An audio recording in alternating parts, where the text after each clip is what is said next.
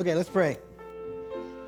Well, thank you for just reminding that song, Lord, the celebration as we go down to the river, Lord. I think of the river in Revelation, Lord. It talks about the place where that flows from your throne. That's the river we want to really experience, Lord. I pray for the young ones, Lord, as they hear friends of Jesus, as they commune with you, as they learn from their instructors, as they're taught.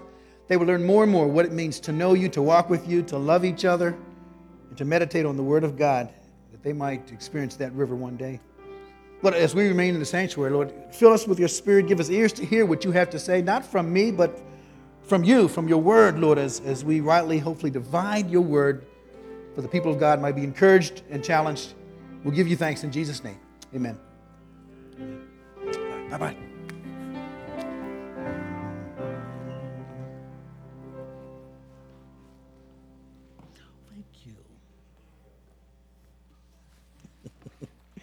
Good morning. Welcome to our 11 o'clock service. We're in a preaching series where we continue to talk about Scripture, to try to gain a confidence in Scripture, a living Word, eternal Word. The purpose is that we would have a deeper appreciation for what God has given us, the Word of God, a greater confidence, a greater understanding of why we can trust it. That's our goal.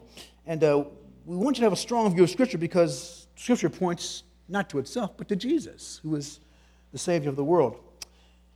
There was a time when people who had a very strong view of Scripture, a strong view of the gospel, were called evangelical, because the word evangel is the word for gospel, the evangel, the gospel.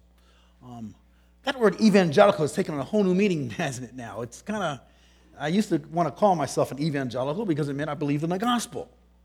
But now that word means that you're ultra right wing and you're kind of anti. That's the connotation that some people give that word now, more sociological context. And so we want to run from that word. And unfortunately, that word has been co-opted. It's a good word, actually. But I want to talk about the fact that things are changing. Things are changing in our country.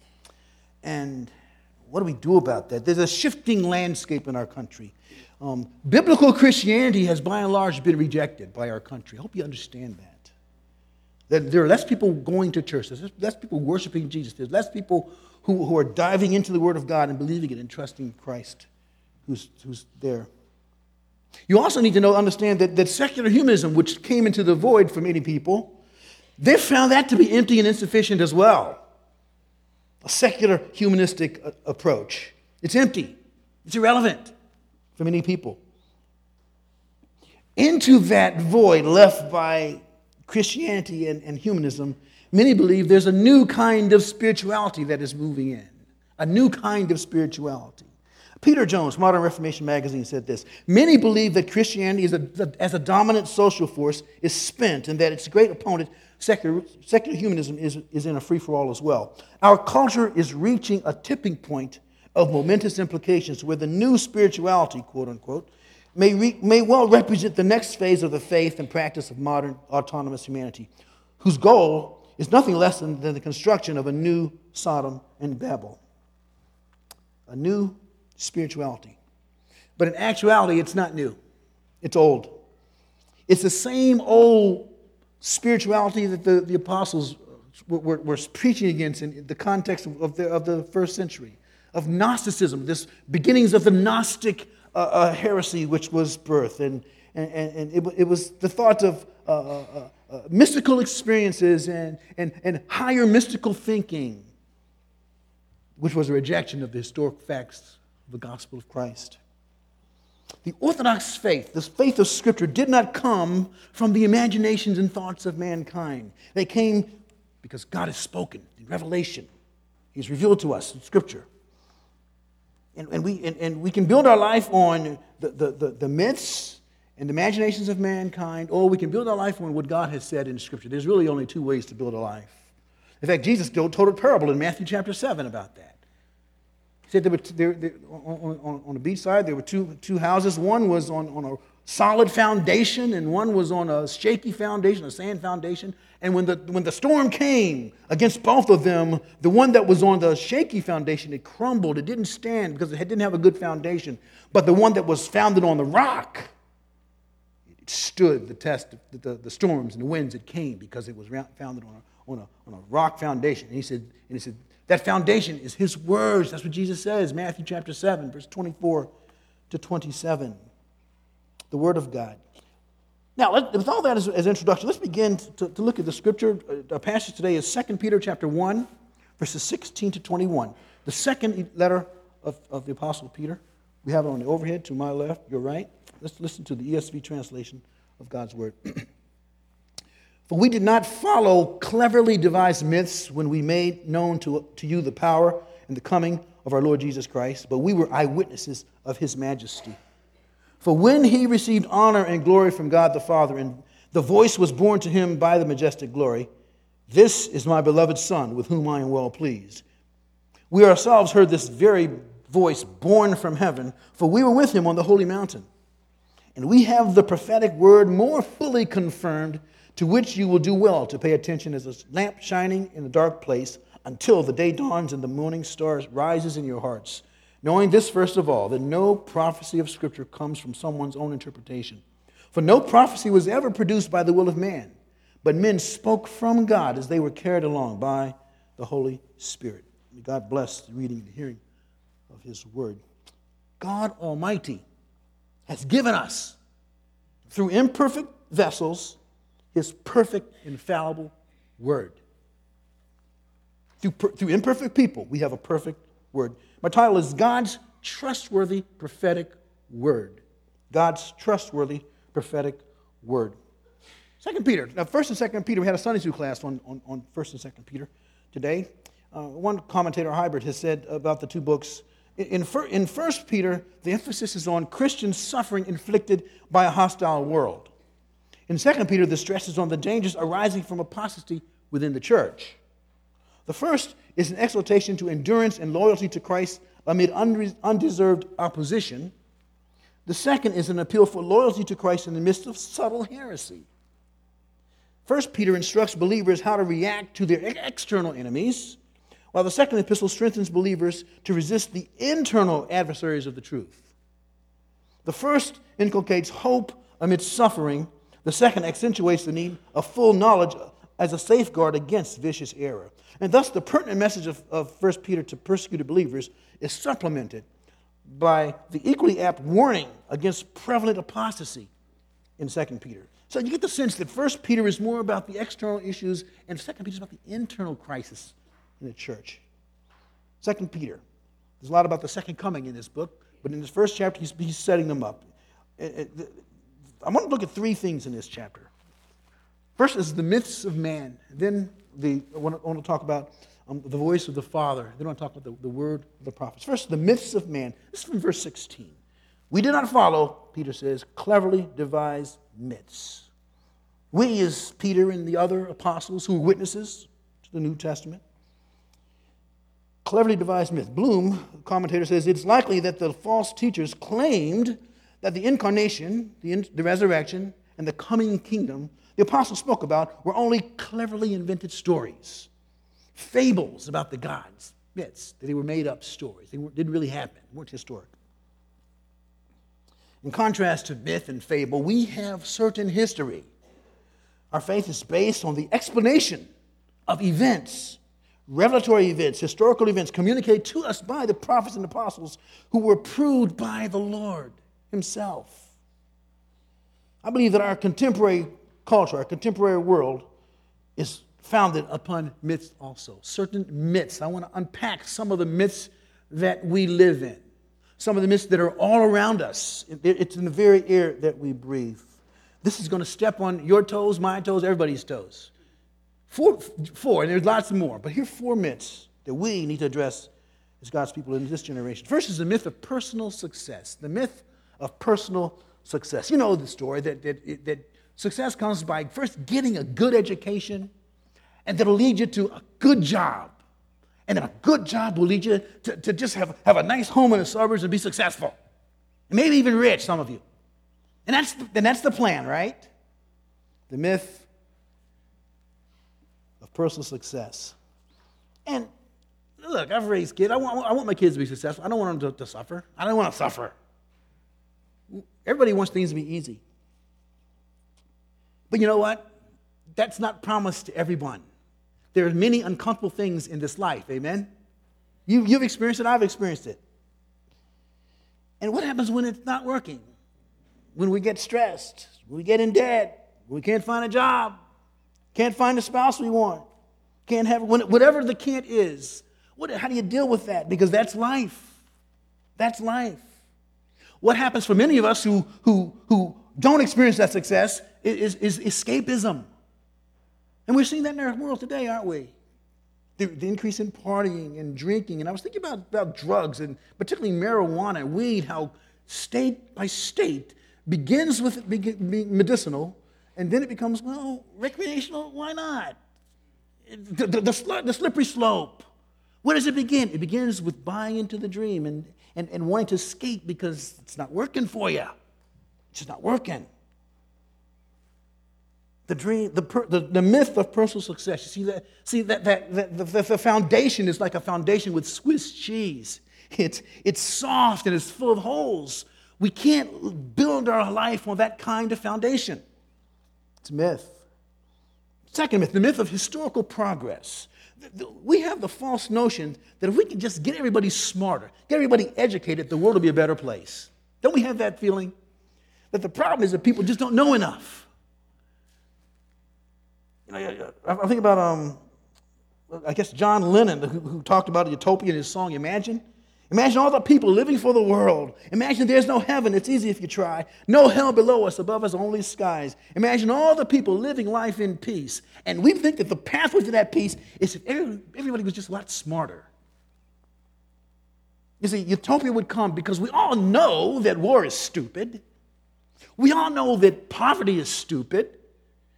Knowledge is the answer, right? If we could just educate everybody, we could solve the problems.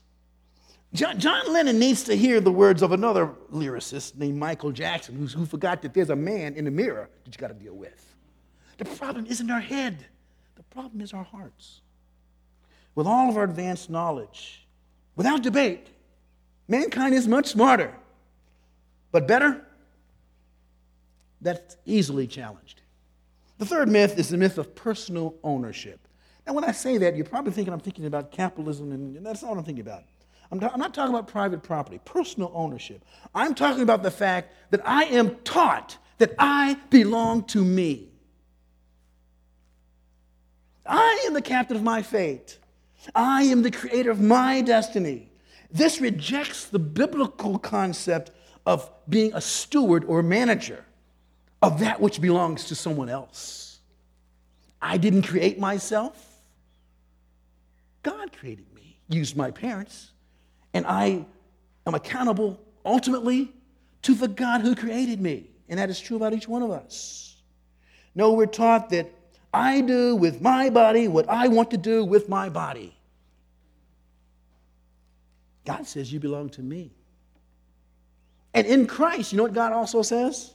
You have been bought with a price. Glorify me with that body. You've been bought twice if you're a Christian. You belong to God twice.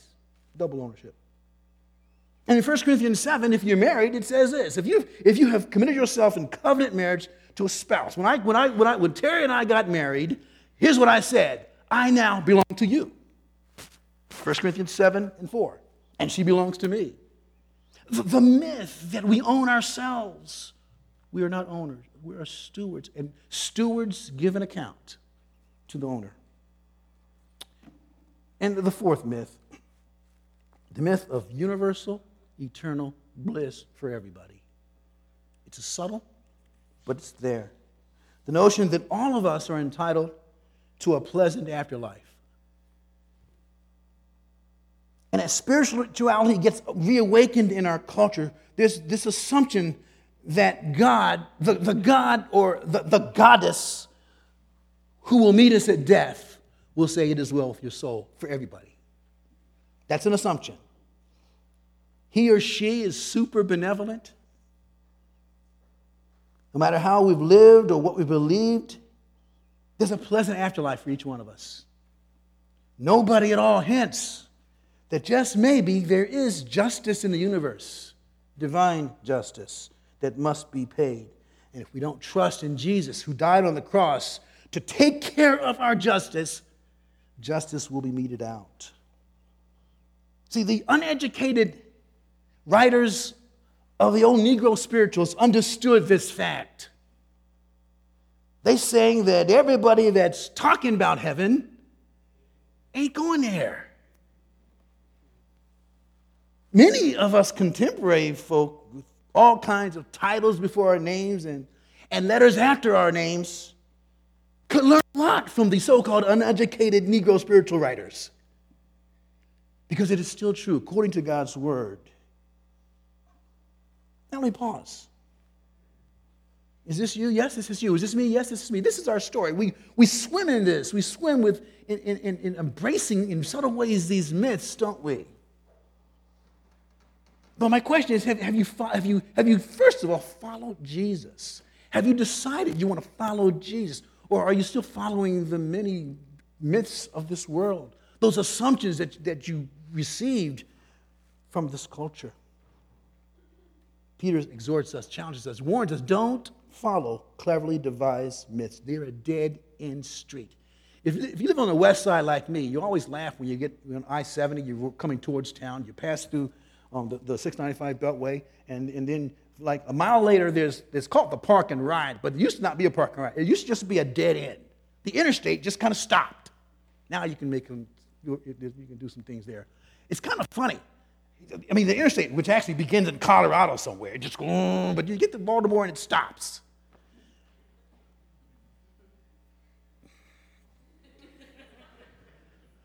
Following cleverly devised myths is a dead end. It's like I-70, the west side of Baltimore. Goes nowhere. The good news is, there's always a ramp. There's always an off-ramp. You can always repent and turn and come to Jesus Christ and live a life following him. See, these myths haven't just affected the world out there. These myths affect each one of us. And it's rendered a church. It's produced a church that is weak, powerless, fearful, compromising, worldly, confused about what is right and what is wrong, confused about truth, and that no longer feels the weight of the responsibility that God gave us. Go into all the world and preach the gospel to every creature. Cleverly devised myths. Reject the myths. Embrace the perfect word of God. Come to Jesus, who said, come to me, learn of me, find rest to your souls in me. That's his promise, Matthew 11. He will bring wisdom in the midst of the confusion that's all around us. The midst of man. The second thing I want to see is verses 17 and 18, the voice of the Father. Reject the myths. Listen to the voice. When he received honor and glory from God the Father, the voice was borne to him by the majestic glory. This is my beloved Son, with whom I am well pleased. And we ourselves, Peter says, heard this very voice born from heaven. The we again refers to him and the apostles. He and several other apostles were on that mountain. Peter will discuss what they give us, not what we they didn't give us, which was myths. But events, historic events in space and time, they come to us from those witnesses. They recorded the events of Jesus' ministry, and the events of the resurrection occurrences and all those things. And unlike many other systems of religion, the Christian faith is grounded in historic truth. The apostles are credible witnesses to the truth. But for instance, the resurrection, they weren't waiting for it. They were astonished when it happened. They were credible witnesses. 1 John chapter 1 talks about the fact that they were credible witnesses. John says, which we heard, which is seen with our eyes, which we've looked upon, we've touched with our hands. Talking about the Jesus, the body of Jesus, this resurrected body, who they saw die, who was now alive. They couldn't get beyond it. So therefore we proclaim to you, you may have fellowship with us and fellowship with the Father, with the Son, Jesus Christ. The voice of the Father. There are 3 times in the Gospels where there's a heavenly voice that we can discern. I'm sure quite often Jesus heard the voice of Joseph, Mary's husband, and Joseph, his adopted father. But 3 times in the Gospels, Jesus heard the voice of the majestic glory, the eternal Father. The one who, along with the Holy Spirit, he had willingly separated himself from at Bethlehem. First time, the voice was heard at his baptism when Jesus was baptized. Luke chapter 3, verse 21 to 22. They heard a voice. In fact, not just him, the crowds heard a voice. The voice was also heard on the Mountain of Transfiguration, which we're going to talk about in just a second. Not everybody, that was more private. Several people were there. The third time was in John chapter 12. This is right after the triumphal entry, during Holy Week. Jesus was troubled. It says in John 12, I'll read this one, 12:27. Now is my soul troubled, Jesus says, and what shall I say? Father, save me from this hour. But for this purpose I have come to this hour. Father, glorify your name. Then a voice came from heaven. I have glorified it, and I will glorify it again. The crowd that stood there and heard it said that it had thundered. Others said, an angel has spoken to him. That seems to be a little more private, just for Jesus. But that's the third time. But the text here, look at verse 18. We heard this voice. We were with him on the holy mountain. This pinpoints this for us, doesn't it? The holy mountain. Peter's obviously referring to the second incident in Luke 9, the mountain of transfiguration. Despite tradition, I believe that was Mount Hermon, the highest peak in Israel, north of the Sea of Galilee. On that holy mountain, Jesus' glorified splendor was witnessed. We heard the scripture reading of that experience. 3, the inner circle of the disciples were there. Peter, James, and John. And there were also 2 other people there, Old Testament figures. Moses, Elijah. Moses representing the law. Elijah representing the prophets. The law and the prophet. That's the Old Testament representatives there. The honor and glory received. Bloom says, the honor is the public acknowledgement of his sonship, and the glory is the transfiguration of the humiliated son into his glorious splendor. The scene showed Jesus as the Messiah and was a preview of Jesus' glory as king. His glory, his brilliance manifested before them. And again, you heard in the scripture reading that Peter wanted to linger there on that mountain, have extended fellowship with Moses and Elijah. Hey, let's all three. Let's have a place where all three can have some fellowship. Let's have a great time of fellowship. Can you blame them? Think about it. How often are you going to go up to the mountain with Jesus and have Old Testament figures become right there in front of you as well? I mean, that's a mighty experience. And Peter said, "Hey, let's keep this going." I understand that. I think we understand Peter. But no, that wasn't what was to be. The mountain was a place of the glorious vision, the voice of the Father, but there were things going on in the valley. The valley, the apostles, the other apostles, were experiencing failure. There was a boy in need. Matthew says he had epileptic seizures, and they couldn't deal with this boy. So when Jesus and the other disciples come down from the mountain, they said, "Jesus, help us." In fact, the boy's father, he heard the voice of the Father saying, "Lord, have mercy on my son." That's a great prayer for a parent, isn't it? Lord, have mercy on my child. It's a great prayer. Simple prayer. Every mother and father should pray that prayer. Have mercy, Lord, on me and on my family. That little boy heard the Father's voice pleading for his health. Jesus heard the Father's voice saying, "This is my son. Listen to him," to the others. The voice of the Father. You know, my father passed away 9 years ago, 2007. Some of you had that experience of losing a mother or father, and yet you can still hear their voice in your head. You still hear things they said that were encouraging, that were challenging, that were hard, that were a blessing. I remember one of the last conversations that I had with my dad. He was over, can't remember what the celebration was. It might have been Mother's Day or something, but we were having a conversation. I don't know how we got into the conversation. We started talking about Scripture and Bible study and things like that. And he said over the years he had come to begin to understand that when Apostle Paul talked about the Jews and the Gentiles being together in one church, that there may be implications for the church in America. And he said, I'm not sure that God ever intended for black and whites to really have separate churches. Now, that sounds simple to us because we experience it every week. But my dad, you see, was a child of the Jim Crow South. And the idea of worshiping with white people just wasn't what you did. I'm sorry. But slowly, through his years of studying the Word and teaching the Word, he began to understand that. And he shared that kind of in a matter-of-fact way as we were discussing something. And I've thought about that many times because I remember when I first left an all-black church to become one of the pastors here, not an all-black church, there was a lot of head scratching. What you doing there, boy? It just didn't fit, didn't seem right. Why you want to pastor white folk? Can I talk like that? But he was starting to see it because Scripture says that Jews and Gentiles worship together in one body with one voice, glorifying God. That was one of the last conversations I had with my dad. There was a lot of blessing there. As in one sense, he was affirming what I was doing here at Faith. The powerful voice of a mother or father, verbal blessing from parents are very powerful and they're very precious. If you know that because you're a child, if you're a parent, do that. Bless your children verbally and in many ways. One of the scariest things that happens to me now is when one of my kids says, "Dad, remember when you said such and such and such and such?" And I'll say, "No, I don't remember ever saying that." "Well, you said it." That's scary. Because some of those things were good things and some of them weren't good things.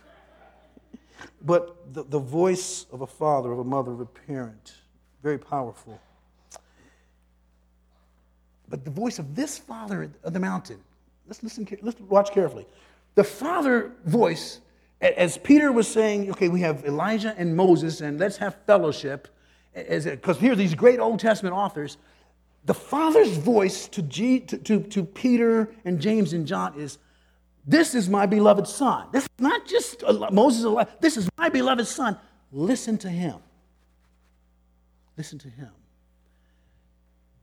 You know, there are a lot of spiritual voices that want to talk about God, but all those voices reminding us, commanding us, pleading us to listen to Jesus. That's the question in our day. That is the question in our day. God, the Father, and the Spirit have a voice. They want us to hear that voice, and that voice tells us to listen to the voice of the Son. It's the voice of Jesus and the messages of Jesus that are authoritative. Are you listening? Are you in a relationship with Jesus that's characterized by reading and heeding his word? The last point in the passage is the last three verses 19 to 21. The word of the prophets, we can trust it. The words of the prophets, we can trust it. And verse 19, we have a prophetic word more fully confirmed. Other translations, more certain, more sure, more reliable. That's the idea. More reliable even than the things that they saw on the mountain and even all the other things that Peter experienced in 3 years of walking with Jesus. The scriptures are more reliable, more fully confirmed. It's a profound statement, folks. It really is. Holy scriptures are divine truth, and they're real. Now, he's not saying that his experiences are invalid. He's not saying that the experience he had of seeing Jesus, meeting with Jesus, walking with Jesus was invalid. No, he's saying that the word that we have is even more valid and confirming for us who didn't see that like he did. We do well to pay attention to it. In verse 20, he says, there's no private interpretation. That's not a very helpful translation. It's very helpful because I think what he's saying, all the Old Testament, by the way, was prophetic in one sense. So that's why it's called no prophecy of Scripture. Because it all pointed to the age of Messiah, the age of Jesus. All the Old Testament was moving towards that trajectory where Jesus and Messiah would come. So all Old Testament Scripture, in one sense, is prophecy. But he's talking about all the Old Testament writers, Moses and David and Jeremiah and Daniel, all of them, that they didn't give us just their own personal thoughts and insights. That's what Peter's getting at. They were giving us the Word of God. And Peter restates what he means very clearly in verse 21. See?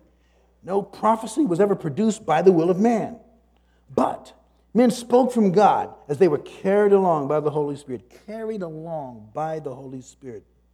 He's talking about the how Scripture was produced. The scholars tell us that we should understand the phrase carried along by the Holy Spirit, similar to the way that the wind carries along or guides or pushes a sailboat across the sea, across the lake, a certain direction, a certain speed. In that analogy, the sail is simply being passive. responding to the force that's coming upon it. We believe the scripture writers were not totally passive. In fact, they're quite engaged, quite active, yet they're accomplishing the very purpose of God, accurately putting down as a final product scripture, not man's thoughts and will. The prophets and the apostles were often very aware, by the way, of their authority and the special anointing they had from God. Here's two examples. One is from the Old Testament. David, 2 Samuel chapter 23, verses 2 and 3. Listen to what David said. The Spirit of the Lord speaks by me. His word is on my tongue. The God of Israel has spoken. The Rock of Israel has said to me. David is not saying, I don't know if what I have to say has any authority. He's saying, God is speaking through me. That's David. New Testament, Paul. Paul also seemed to be quite aware that he was writing things that were on par with the Old Testament revelation. 1 Corinthians 14 is a passage about worship. But in that passage, Paul's trying to straighten out some things. Listen what he says, 1 Corinthians 14, 36 to 38. Paul says, was it from you that the word of God came? Or are you the only ones it has reached? If anyone thinks he's a prophet or spiritual, he should acknowledge that the things that I am writing to you are a command of the Lord. I think he thinks he has authority there. If anyone does not recognize this, he is not recognized.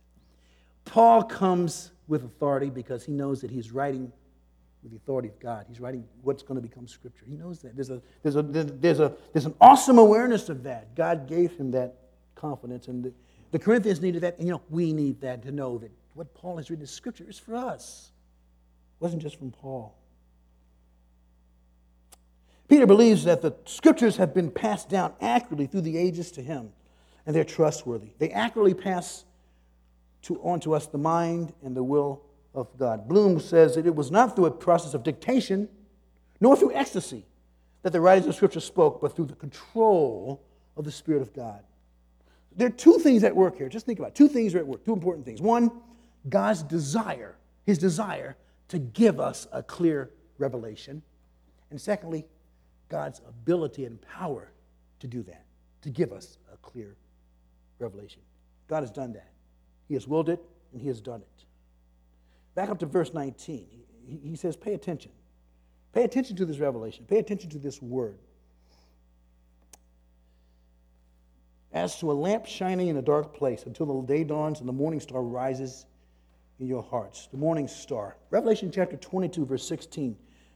Jesus says, I am the root and the descendant of David, the bright and morning star. The morning star, the bright star, the morning sky. Venus is, I understand what that morning star is. Jesus says, I am that bright and morning star that shines through the dark place. In several ways, Jesus shines through the dark place. Here's one. The first way is our dark hearts. Psalm 119, verse 105. Your word is a lamp to my feet, a light to my path. We're in darkness until we have the word of God giving us the right way to go. Your word is a lamp to my feet, a light to my path. But also there's allusion here to other things. Jesus will bring light to a dark world when he returns to make things right. There's an allusion here to the second coming of Christ, which is a very prominent issue in the book of 2 Peter. The darkness of our world. In Romans chapter 13, Paul says, besides this, you know the time. The hour has come for you to wake from sleep, for salvation is nearer to us now than when you first believed. Salvation, the final part of salvation, the glorification. The night is far gone. The day is at hand. So then let us cast off the works of darkness and put on the armor of light. Let us walk properly as in the daytime, not in orgies and drunkenness, not in sexual immorality and sensuality, not in quarreling and jealousy, but put on the Lord Jesus Christ and make no provision for the flesh to gratify its desires. Darkness. Don MacArthur says that the imagery here of the light shining is the image of kind of a night light. When it's night and it's nighttime and dark and you want to see something, you get a battery, a battery-operated light or something so you can see where you're going. You've had that experience, I'm sure. You ever been in a power failure in your house? It's just dark. You've got to have a little light. That little light's helpful, isn't it? Very helpful. Keeps you from bumping into things. But basically, you're still in darkness until the light comes on. Well, one of the imageries that Peter has here is that this age in which we're living is a dark age. And in the midst of a dark age, we need a little bit of light, and that light is the Word of God. That light is the Word of God. It's a lamp to our feet. It's a guide. But someday, the full light is going to come. The morning star is going to come when Jesus returns, and we will have not just a little light, we will have the light, the one who's the light of the world. And when he comes, all will be glorious. All will be blessing for God's people. An accurate reading of Scripture always pushes us to Jesus, who is the light of the world, the morning star. And until he comes again to set all things right, we have a perfect word reminding us of some very important things, reminding us that God is fighting for us, pushing back the darkness, lighting up the kingdom that cannot be shaken, as we sang earlier. In the name of Jesus, enemies will be defeated. We can shout it out, shout it out. Arthur Pink says this: Christianity is a religion of a book. Christianity is based upon the impregnable rock of Holy Scripture. Upon the foundation of the divine inspiration of the Bible stands or falls the entire edifice of Christian truth. If the foundations be destroyed, what can the righteous do? Psalm 11:3. Surrender the dogma of verbal inspiration, and you're left like the rudderless ship on a stormy sea, at the mercy of every wind that blows.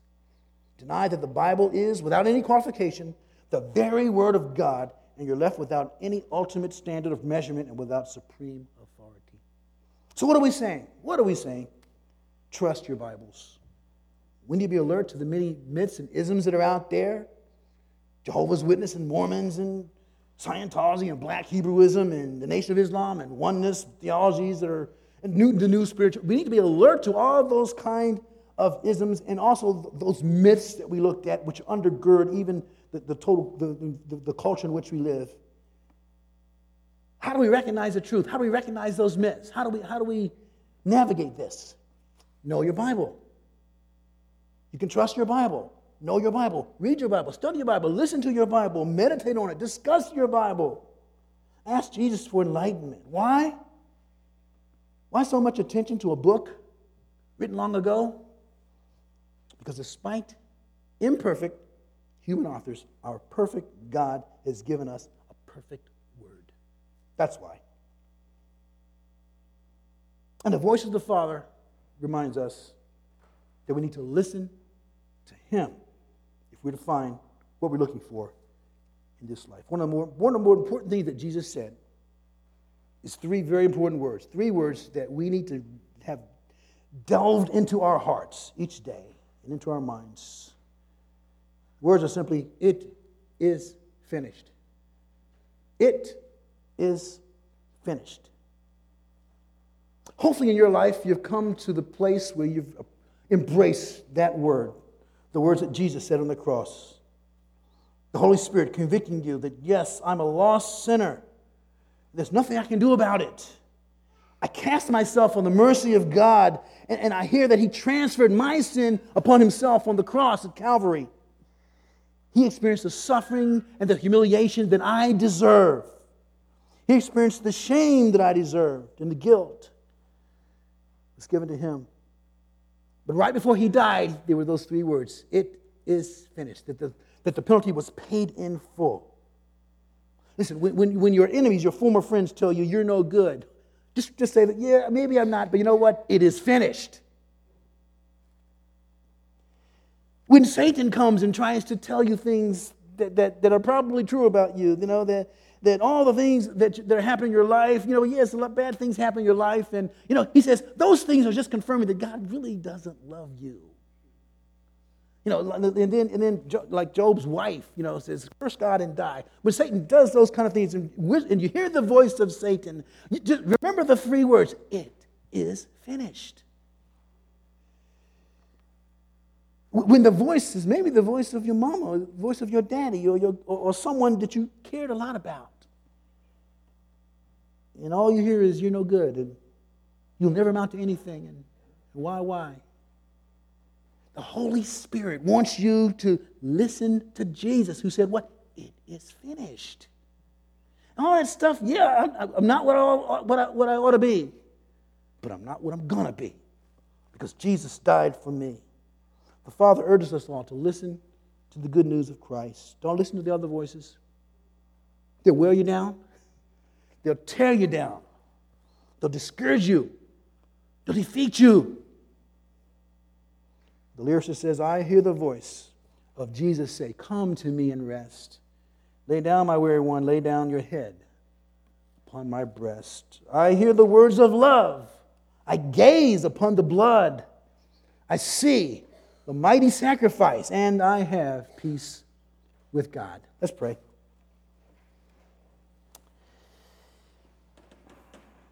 Lord, your word is settled in heaven, it says. You've given it to us to read it, to study it, to embrace it, to believe it, to share it. I want to pray for anyone here, Lord, who's never come to the settled conviction that you have come to us through Holy Scripture, because we can have life eternal and peace now and forever because of the Christ who's communicated in the Holy Bible. I pray you would work that work of conviction in their lives, that they might have a settled joy. For us who have made that commitment at some point in our lives, Lord, may we continually walk with you and follow you, and may we be alert to the myths that are around us that seek to discourage us, that seek to water down what you have clearly said in your word. May we be followers of Jesus, knowing that in following him is life eternal. Let's seal this word in our hearts and our lives. In Jesus' name, amen. Let's close.